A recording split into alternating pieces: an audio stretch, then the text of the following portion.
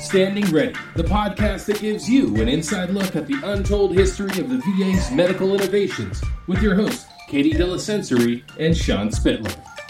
So we're kind of talking about this episode and the COVID-19 pandemic, and as a historian kind of struggling to identify another moment in history kind of like this one. Right. Like it just sort of speaks to how unique this moment in time is. And there have been epidemics and pandemics before. Certainly, the AIDS crisis comes to mind, but really something on this scale and magnitude is how it hasn't really been seen since the 1918 pandemic flu. And when was that a problem?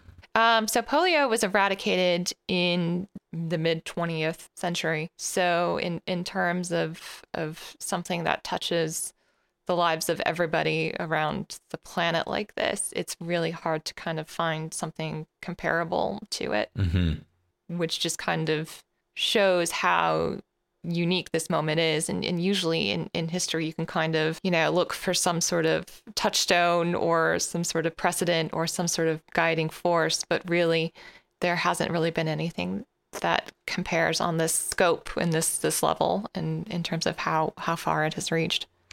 And we're recording this at basically the 1 year mark from when the VA started to become aware of the pandemic itself. And by the time that this episode releases and our audience gets to hear it, it'll be about 1 year from when we were sent home and told to start teleworking. Yep. I remember when it first started and being told to go home, we thought, hey, cool, I'll get, 30 days to work at home. This is going to be great. Yep. And then it was like, oh, maybe I'll have the whole summer.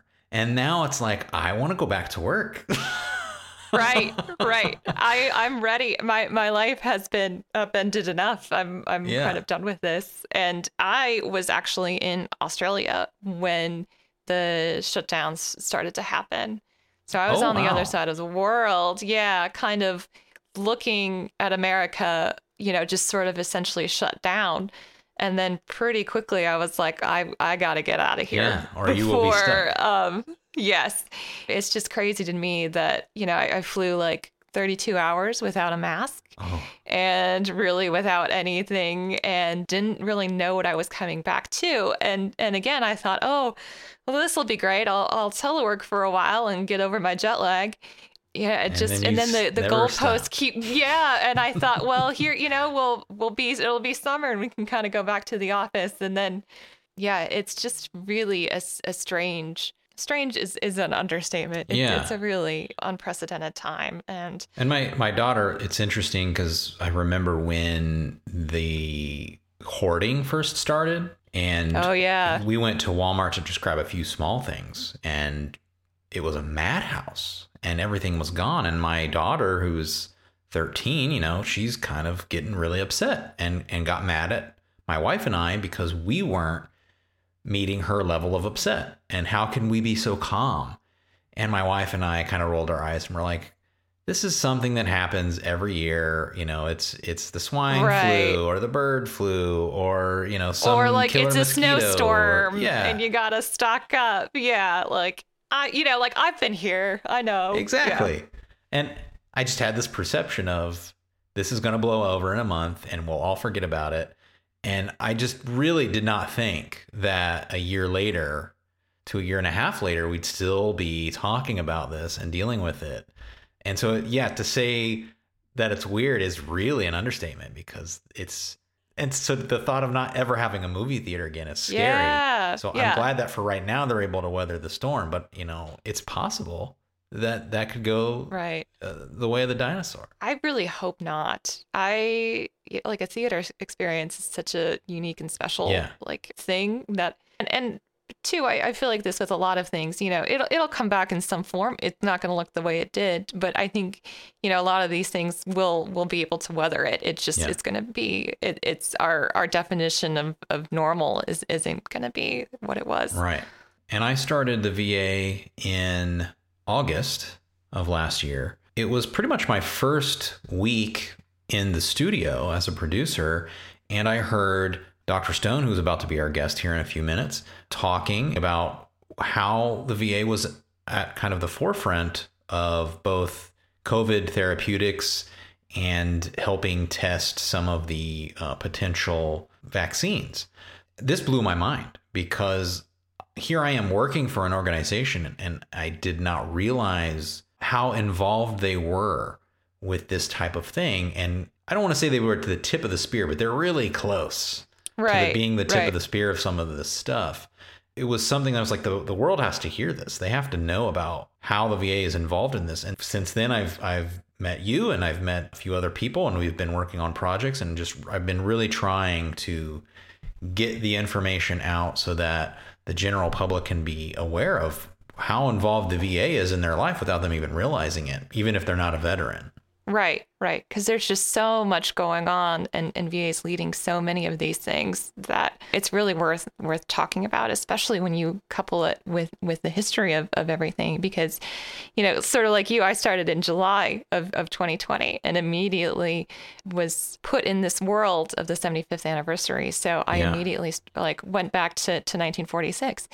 And it's such an interesting time to be looking at history like this because, while I was looking at the crisis that the Veterans Administration faced at the end of World War II with millions of veterans coming home, I was like, wait, I know this story. Mm-hmm. This is the same organization that responded to the healthcare needs of millions in the 40s and is now responding to healthcare needs of veterans in a very different climate and crisis, but it's also very similar at the same time. So it's really interesting to sort of have these two sort of juxtapositions.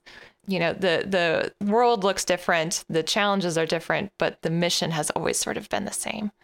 Without further ado, let's introduce Dr. Stone. Dr. Stone, welcome to the podcast. It's very exciting to have you here. Yes, thank you very much for taking time from your schedule to talk with us. Well, thank you both for having me. I really appreciate it. Sir, welcome to the program again. And I just wanted to start, if you could tell us a bit about the road that brought you to being the executive in charge, and what does that role encompass here at VHA? Well, I came out of uniform after 23 years plus in uniform. And when I came out, I went into industry and worked in the consulting industry, had a great time, worked with some wonderful people in industry. But I had a lot of trouble, when I was in uniform, every day I put my uniform on and I realized I was doing God's work and I was doing the country's work. Mm-hmm. And when I got the opportunity to come to the VA, it was a chance to reconnect to the mission. And I found it incredibly satisfying. I was here in 2016 and 17 and then left again for a year and then was asked to come back. And I will tell you, it's an extraordinary mission of really caring for America's veterans and fulfilling the nation's responsibility to our heroes. And in the chance to do that, I really feel very similar to what I did when I was in uniform working every day. That's great. Thank you, sir. We appreciate your service, both to the country and to the VA. As a veteran myself, I appreciate all the work that you do for the VA. I get a lot of my service through VA. So thank you, sir. Yeah, I do too. And I love the system. I love how I'm treated. And I think that that's a reflection of why 90% of veterans recommend the VA services to other veterans. It really reflects the fact that we all feel comfortable here. Right. Dr. Stone, this year we're commemorating a historical event with the 75th anniversary of the Veterans Health Administration while we're living in the midst of a historical moment right now. Can you place the COVID-19 pandemic in a historical context for us? Is there anything that compares to this in your lifetime that you've seen? No, I don't think that there has ever been an event like this in the last 100 years. And certainly people have compared it to the great influenza of 1918. And I think we're in a very similar challenge. Certainly we understand way more about viruses than they did in 1918 when they were challenged by this. And certainly the development of vaccine has occurred much faster. But we are growing up processes that really have not been used. I guess maybe in the Sabin and Salk vaccines when they came out for children at risk for polio, I can remember very early in my life lining up in a gymnasium to receive either a sugar cube or an injection. And that type of vaccination is probably as close as we've gotten to it. So I would consider this a really what people describe as a black swan event, an event that just is none of your experience really gets you ready for. Right. Yet, the organization has to respond to it. As an aside question, was VA involved in any part of the AIDS epidemic, and did that maybe help us prepare at all for this? I think certainly the answer is yes. The VA was involved in the AIDS epidemic, and it was very active in the research on various protocols regarding HIV and the prevention of HIV in communities and public health. Right. But even that was in a focal area of the community, and although a worldwide problem, was much different than what we're experiencing, where the entirety of the nation's economy has been turned on its head, and the behavior of all Americans has been turned on its head by this. Dr. Stone, I understand you're a bit of a history buff. So did you reach back to any experience of yours or in VA's history to kind of help guide some of your decision-making in responding to the pandemic? Yeah, I think that driving towards agility in the system is something that I go back to my combat time and the early on after 9/11, some of the work we did that we really literally broke the bureaucracy of the military in order to get out the door faster and to respond to what I saw in combat. I think very similarly here. Much of the direction I've given to the senior leadership team and the senior field leaders has been to get to 60% on any decision, and then I've got your back. But make a decision and move, even if the bureaucracy does not seem to align. It's been very difficult for much of the bureaucracy to respond to this, but I'll give you an example. It was taking us 100 days plus to hire people. And that's unacceptable in the midst of a pandemic that could have taken out in the Italian medical personnel. They lost 11 to 15% of their personnel. We have 360,000 personnel. What if we had lost 50,000 people like the Italians had? We haven't, and thank God for that. But we needed to drive hiring down to 3 days. And got tremendous support from the Office of Personnel Management at really changing the bureaucracy. My view is show a healthy disrespect for some of those long processes. And I don't mean that you have to be rude or do something criminal, but what I'm saying is the bureaucracy at times does not really meet the needs that you have as an organization. And therefore, we literally have broken the bureaucracy. Now, there's risk. And the risk of that is that you could be wrong. And the second sort of principle upon which we've laid is don't be afraid to say you went down the wrong road and change paths. And if you're going to go with a 60% decision, you've got to constantly re-examine where you've led the organization and be willing to change paths. We've got lots of examples of that. The most recent one was we had decided that we wouldn't vaccinate caregivers. Well, the caregivers are the people with the veteran all day long. We changed that decision just this week. It was a very good decision, but that again challenged the bureaucracy of did we have the authority to do that? As a veteran and working for the VA, I've noticed that we are a very veteran-heavy organization in terms of people who are employees. Do you find that type of thinking is easily accepted and adapted, because that seems to be a very military mindset to be able to pivot? Yeah, I think it is. Of the 364,000 of us that work for VHA, a third of us are veterans. And I think it's much easier for people that have served in, the vast majority have served in combat. I think it's much easier for us to really pivot and move. But I will tell you, the entirety of this organization has moved beautifully, from the logistics supply chain to those delivering bedside care who have been creative and innovative in delivering.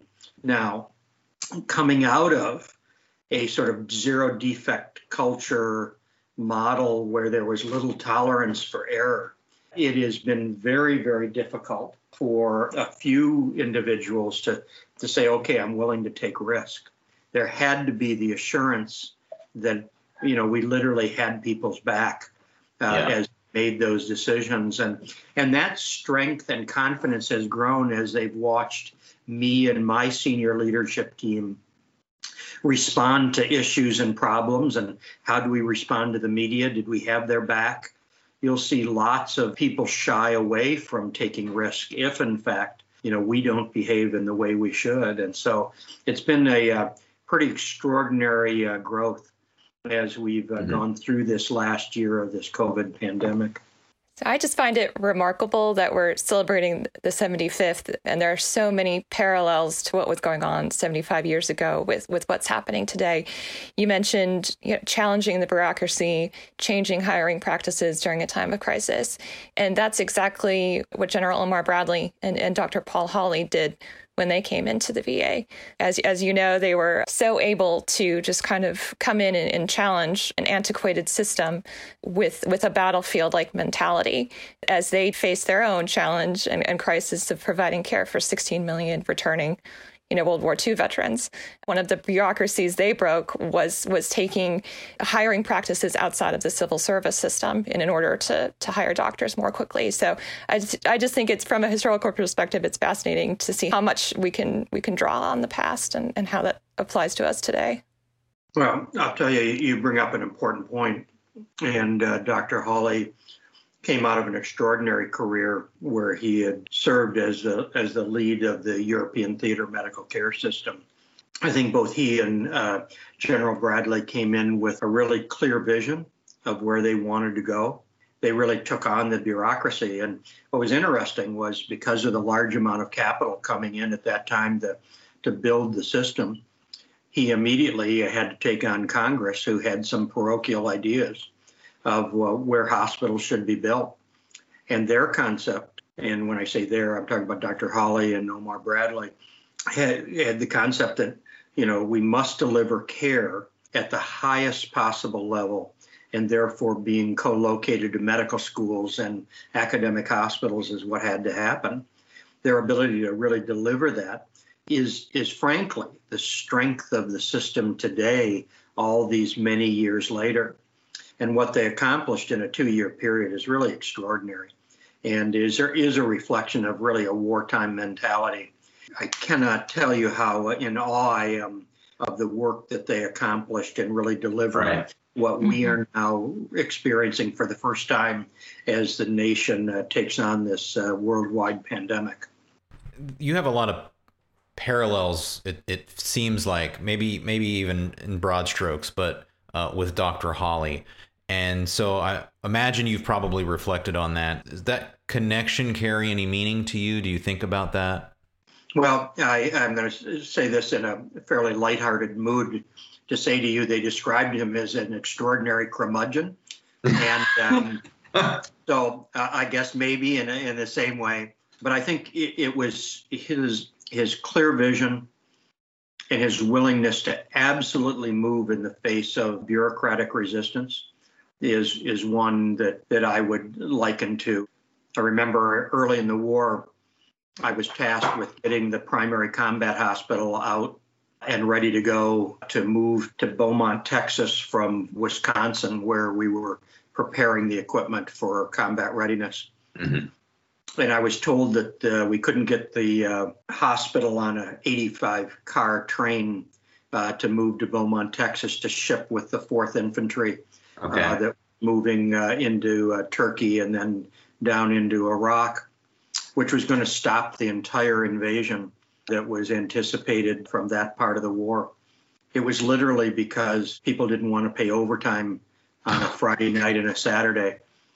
And it sounds just completely ridiculous, but I drove my Humvee across the rail and stopped a train, and we then loaded that train and turned it around and got it to Beaumont, Texas. Now, it set off to sea, and then the Turks decided they didn't want us there, and I actually lost that hospital for about a year until we were able to recover it. But I will tell you that it was the same sort of model, I think, that Dr. Hawley and Dr. Bradley had as they designed the missions that we now have brought to life. And I quite honestly believe that I'm sort of fulfilling the vision that they had as we move forward of how this should be.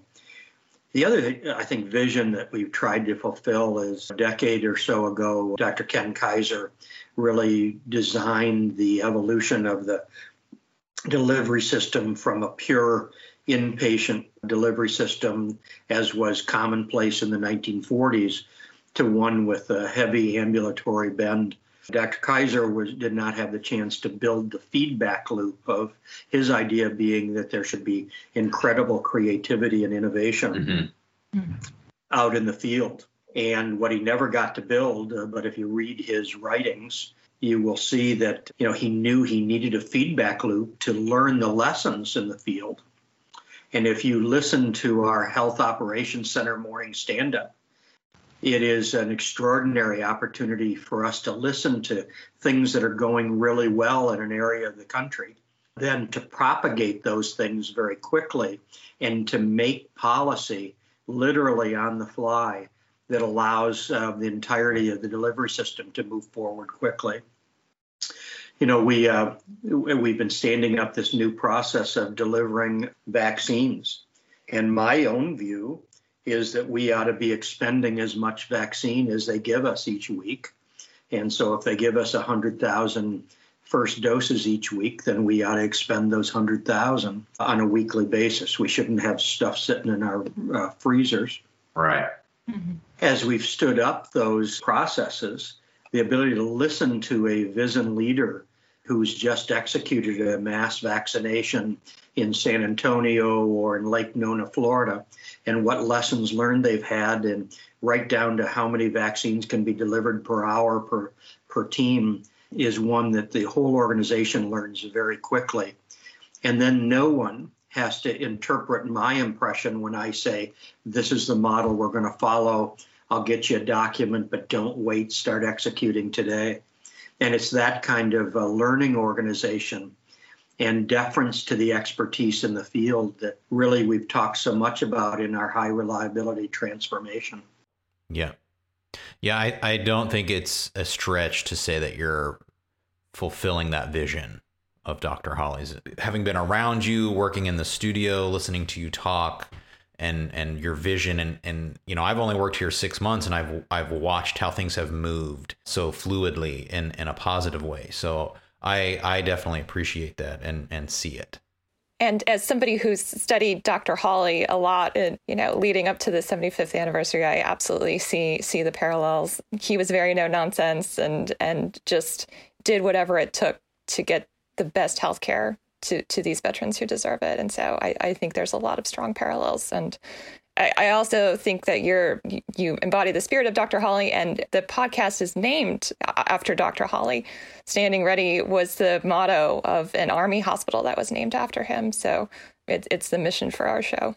Well, and I appreciate that. And I appreciate the fact that I think he'd be very proud of the organization as it exists today, and how it's proceeded and how far it's come from some of the dark days of the 2014 era where literally the organization could not respond to rapid growth in a warm weather community, and therefore waiting lists were created that were unacceptable.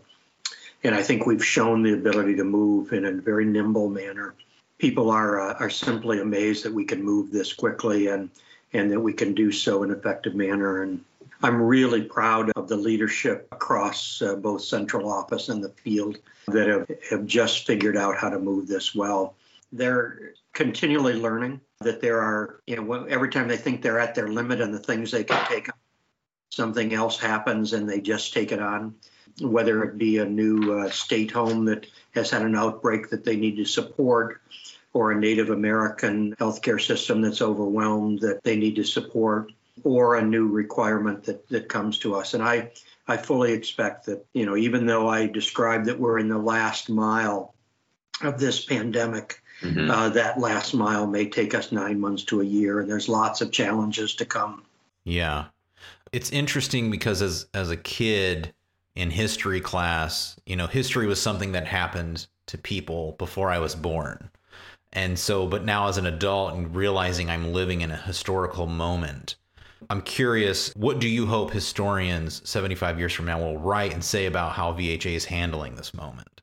That we saved every life we could. Mm-hmm. That's a motto that really reflected the fact that our priority is saving lives. We're a really good system at caring for critically ill patients. People don't recognize that in 2014, there was never a question about the quality of healthcare. We couldn't get in, we couldn't recreate ourselves effectively.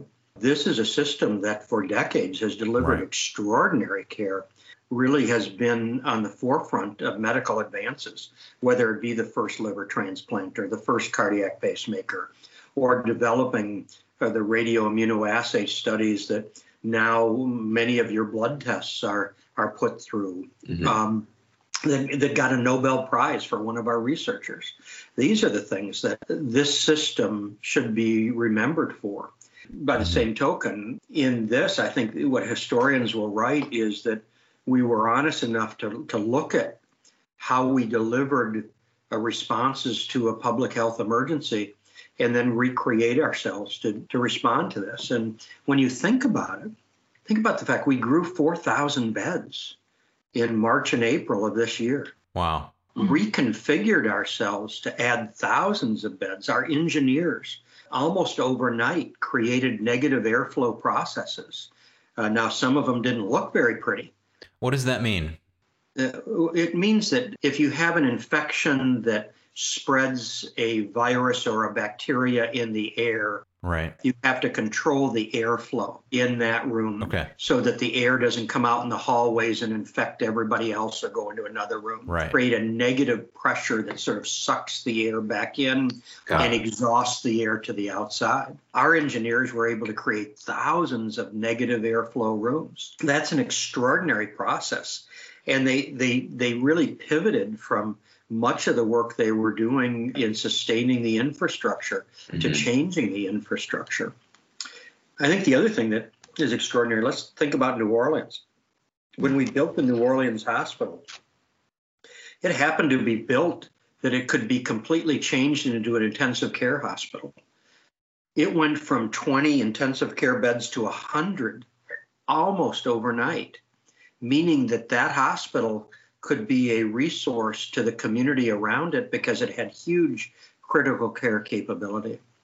And so our ability to be the backstop to the American healthcare system, I looked at, nearly 1 million hospital beds and 6,000 hospitals and thought, well, how in the world can our system at 175 hospitals be a backstop to the nation? You can't replace what's out there in those 6,000 hospitals. But what you can do is to take the sickest patients. And when you take those sickest patients, you remove huge amounts of demand on the commercial healthcare systems as we fulfill a mission that we do really, really well. And I think when people look back on us, that will be the legacy of this system and this response, is the fact that we took really critically ill patients and we delivered extraordinary care to them and delivered them back to their homes, thus saving every life that we possibly could. Yeah. So on this program, we're focused on how history and VHA's legacy has fueled and inspired innovating work happening today. I know you've talked about this a little bit related to COVID, but can you talk about some of the other innovations that you're seeing coming out of VHA that you're excited about and how that's propelling us into the next 75 years? Boy, there's a bunch. Let me say to you, one of the things I've always been intrigued with is 3D printing. Most of us have viewed early on as, well, this is like a toy. It's almost like where the computer was very early on. It was like a toy. We've seen this massive advance in 3D printing. We mainly do non-metal printing at this point, deferring to Department of Defense and Walter Reed that we partner with for metal-based printing. But we've seen this tremendous advance in surgical modeling, where we can take a CT scan or an MRI, tie it into our 3D printers, and create a model. Wow. Blood vessels, nerves, and tumor that a surgeon is about to go after. When a surgeon or a surgical team can actually hold a tumor in their hand and think about how they're going to approach that surgeries. We've seen dramatic reductions in surgical time, as well as surgical complications related to that kind of work. It's extraordinary. Now, we've commandeered some of that work and grown many of those 3D printers into now doing agile manufacturing. 3 of our medical centers were just approved as agile manufacturing centers by the Food and Drug Administration. Oh, wow. We're now printing many of the swabs that are going up the nose for COVID testing. As you remember, there was a huge shortage of those early on in this. We started printing them ourselves. We're also printing self-contained breathing hoods for high-risk procedures where we're tying some things that we buy into things that we print. And we've actually licensed our intellectual property to 2 manufacturers who are sharing with us the proceeds of delivering these, what we call PAPR hoods or personal protective devices. But we're doing a lot of that kind of work. So I'm really proud of that. Yeah. I think the second thing that I'm really excited about is many people do not recognize that we are the largest provider of cancer services in the nation. 50,000 veterans are under care with us for cancer. About 200 new patients a day are being diagnosed with cancer in our hospitals. Our genomic work in our Million Veteran program, now tied to some of the genomic studies that we're doing in the ability to really diagnose and analyze mutations in genetic material coming out of cancer samples or out of patients, has allowed us to really develop what we've called precision oncology, where we can take a patient with very advanced cancer. In fact, a year ago, we presented 2 lung cancer patients who had massive metastasis, even including brain metastasis. The fact that we, in essence, have reversed those cancers using precision oncology techniques and genetic mutation analysis. We've done that in cooperation with the Department of Energy high-level computing ability. I will tell you, it's one of the most exciting advances we could possibly have. The Prostate Cancer Foundation has helped us develop more than a dozen prostate cancer centers. We now are developing multiple lung cancer centers. And then we're tying that into our telemedicine work so that if you're a veteran in rural Montana, you've got the same access to high-level specialists at Duke University or at Pittsburgh, just like you live next door to them, so that we see this evening out of the ability to deliver high-level treatment planning to a patient regardless of where they are in the nation. 50% of veterans living in rural areas, it's a chance to reach them effectively and not have them at a disadvantage in the chance to survive their challenge of their cancer. So those are 2 areas that I'm really excited about in how we're proceeding. Yeah, that's all fascinating. A lot of that I didn't even know about. So it would be very interesting to start following up on some of that, especially the type of podcast that this is. So thank you for filling us in on that.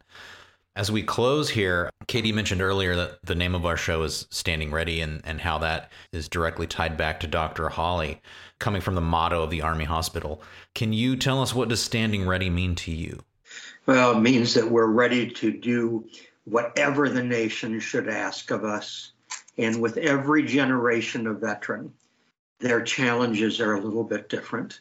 And whether it be burn pit exposure or Agent Orange exposure, or complex pelvic trauma from a dismounted infantryman who's been hit by an IED, what we must do is be ready to accept whatever challenge that service member may meet.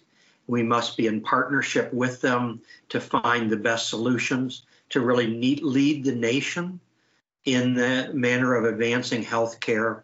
And finally, should the next pandemic, earthquake, hurricane come, we must stand ready to provide whatever support the American civilian population needs to make sure that they are safe and we fulfill the expectation of our 4 missions that the country has given us. To me, that's what standing ready means. It means that you must acknowledge that there is some degree of grayness, murkiness to what we approach, but we must always be willing to push the limits of what we can deliver, and do that in a manner that accepts and welcomes every single veteran we possibly can, and every American that needs our support. Absolutely. Yep, I agree. Dr. Richard Stone, Executive in Charge at the Veterans Health Administration, thank you so much for being on the podcast. Thank you very much, sir. Thank you so much for having me. All right, that was Dr. Stone, Executive in Charge here at the Veterans Health Administration. Thank you so much, Dr. Stone, for being part of the show. Katie, what do we have in store for the listeners next week? So next week, we're going to be talking with the VA Voluntary Service a little bit about their history. And even though volunteers have been around for as long as the Veterans Health Administration has been around, we're going to delve into that a little bit more, while also seeing how they've innovated in terms of how they've been responding to COVID-19 and how the pandemic has shaped voluntary services at VA. I'm very excited. Me too.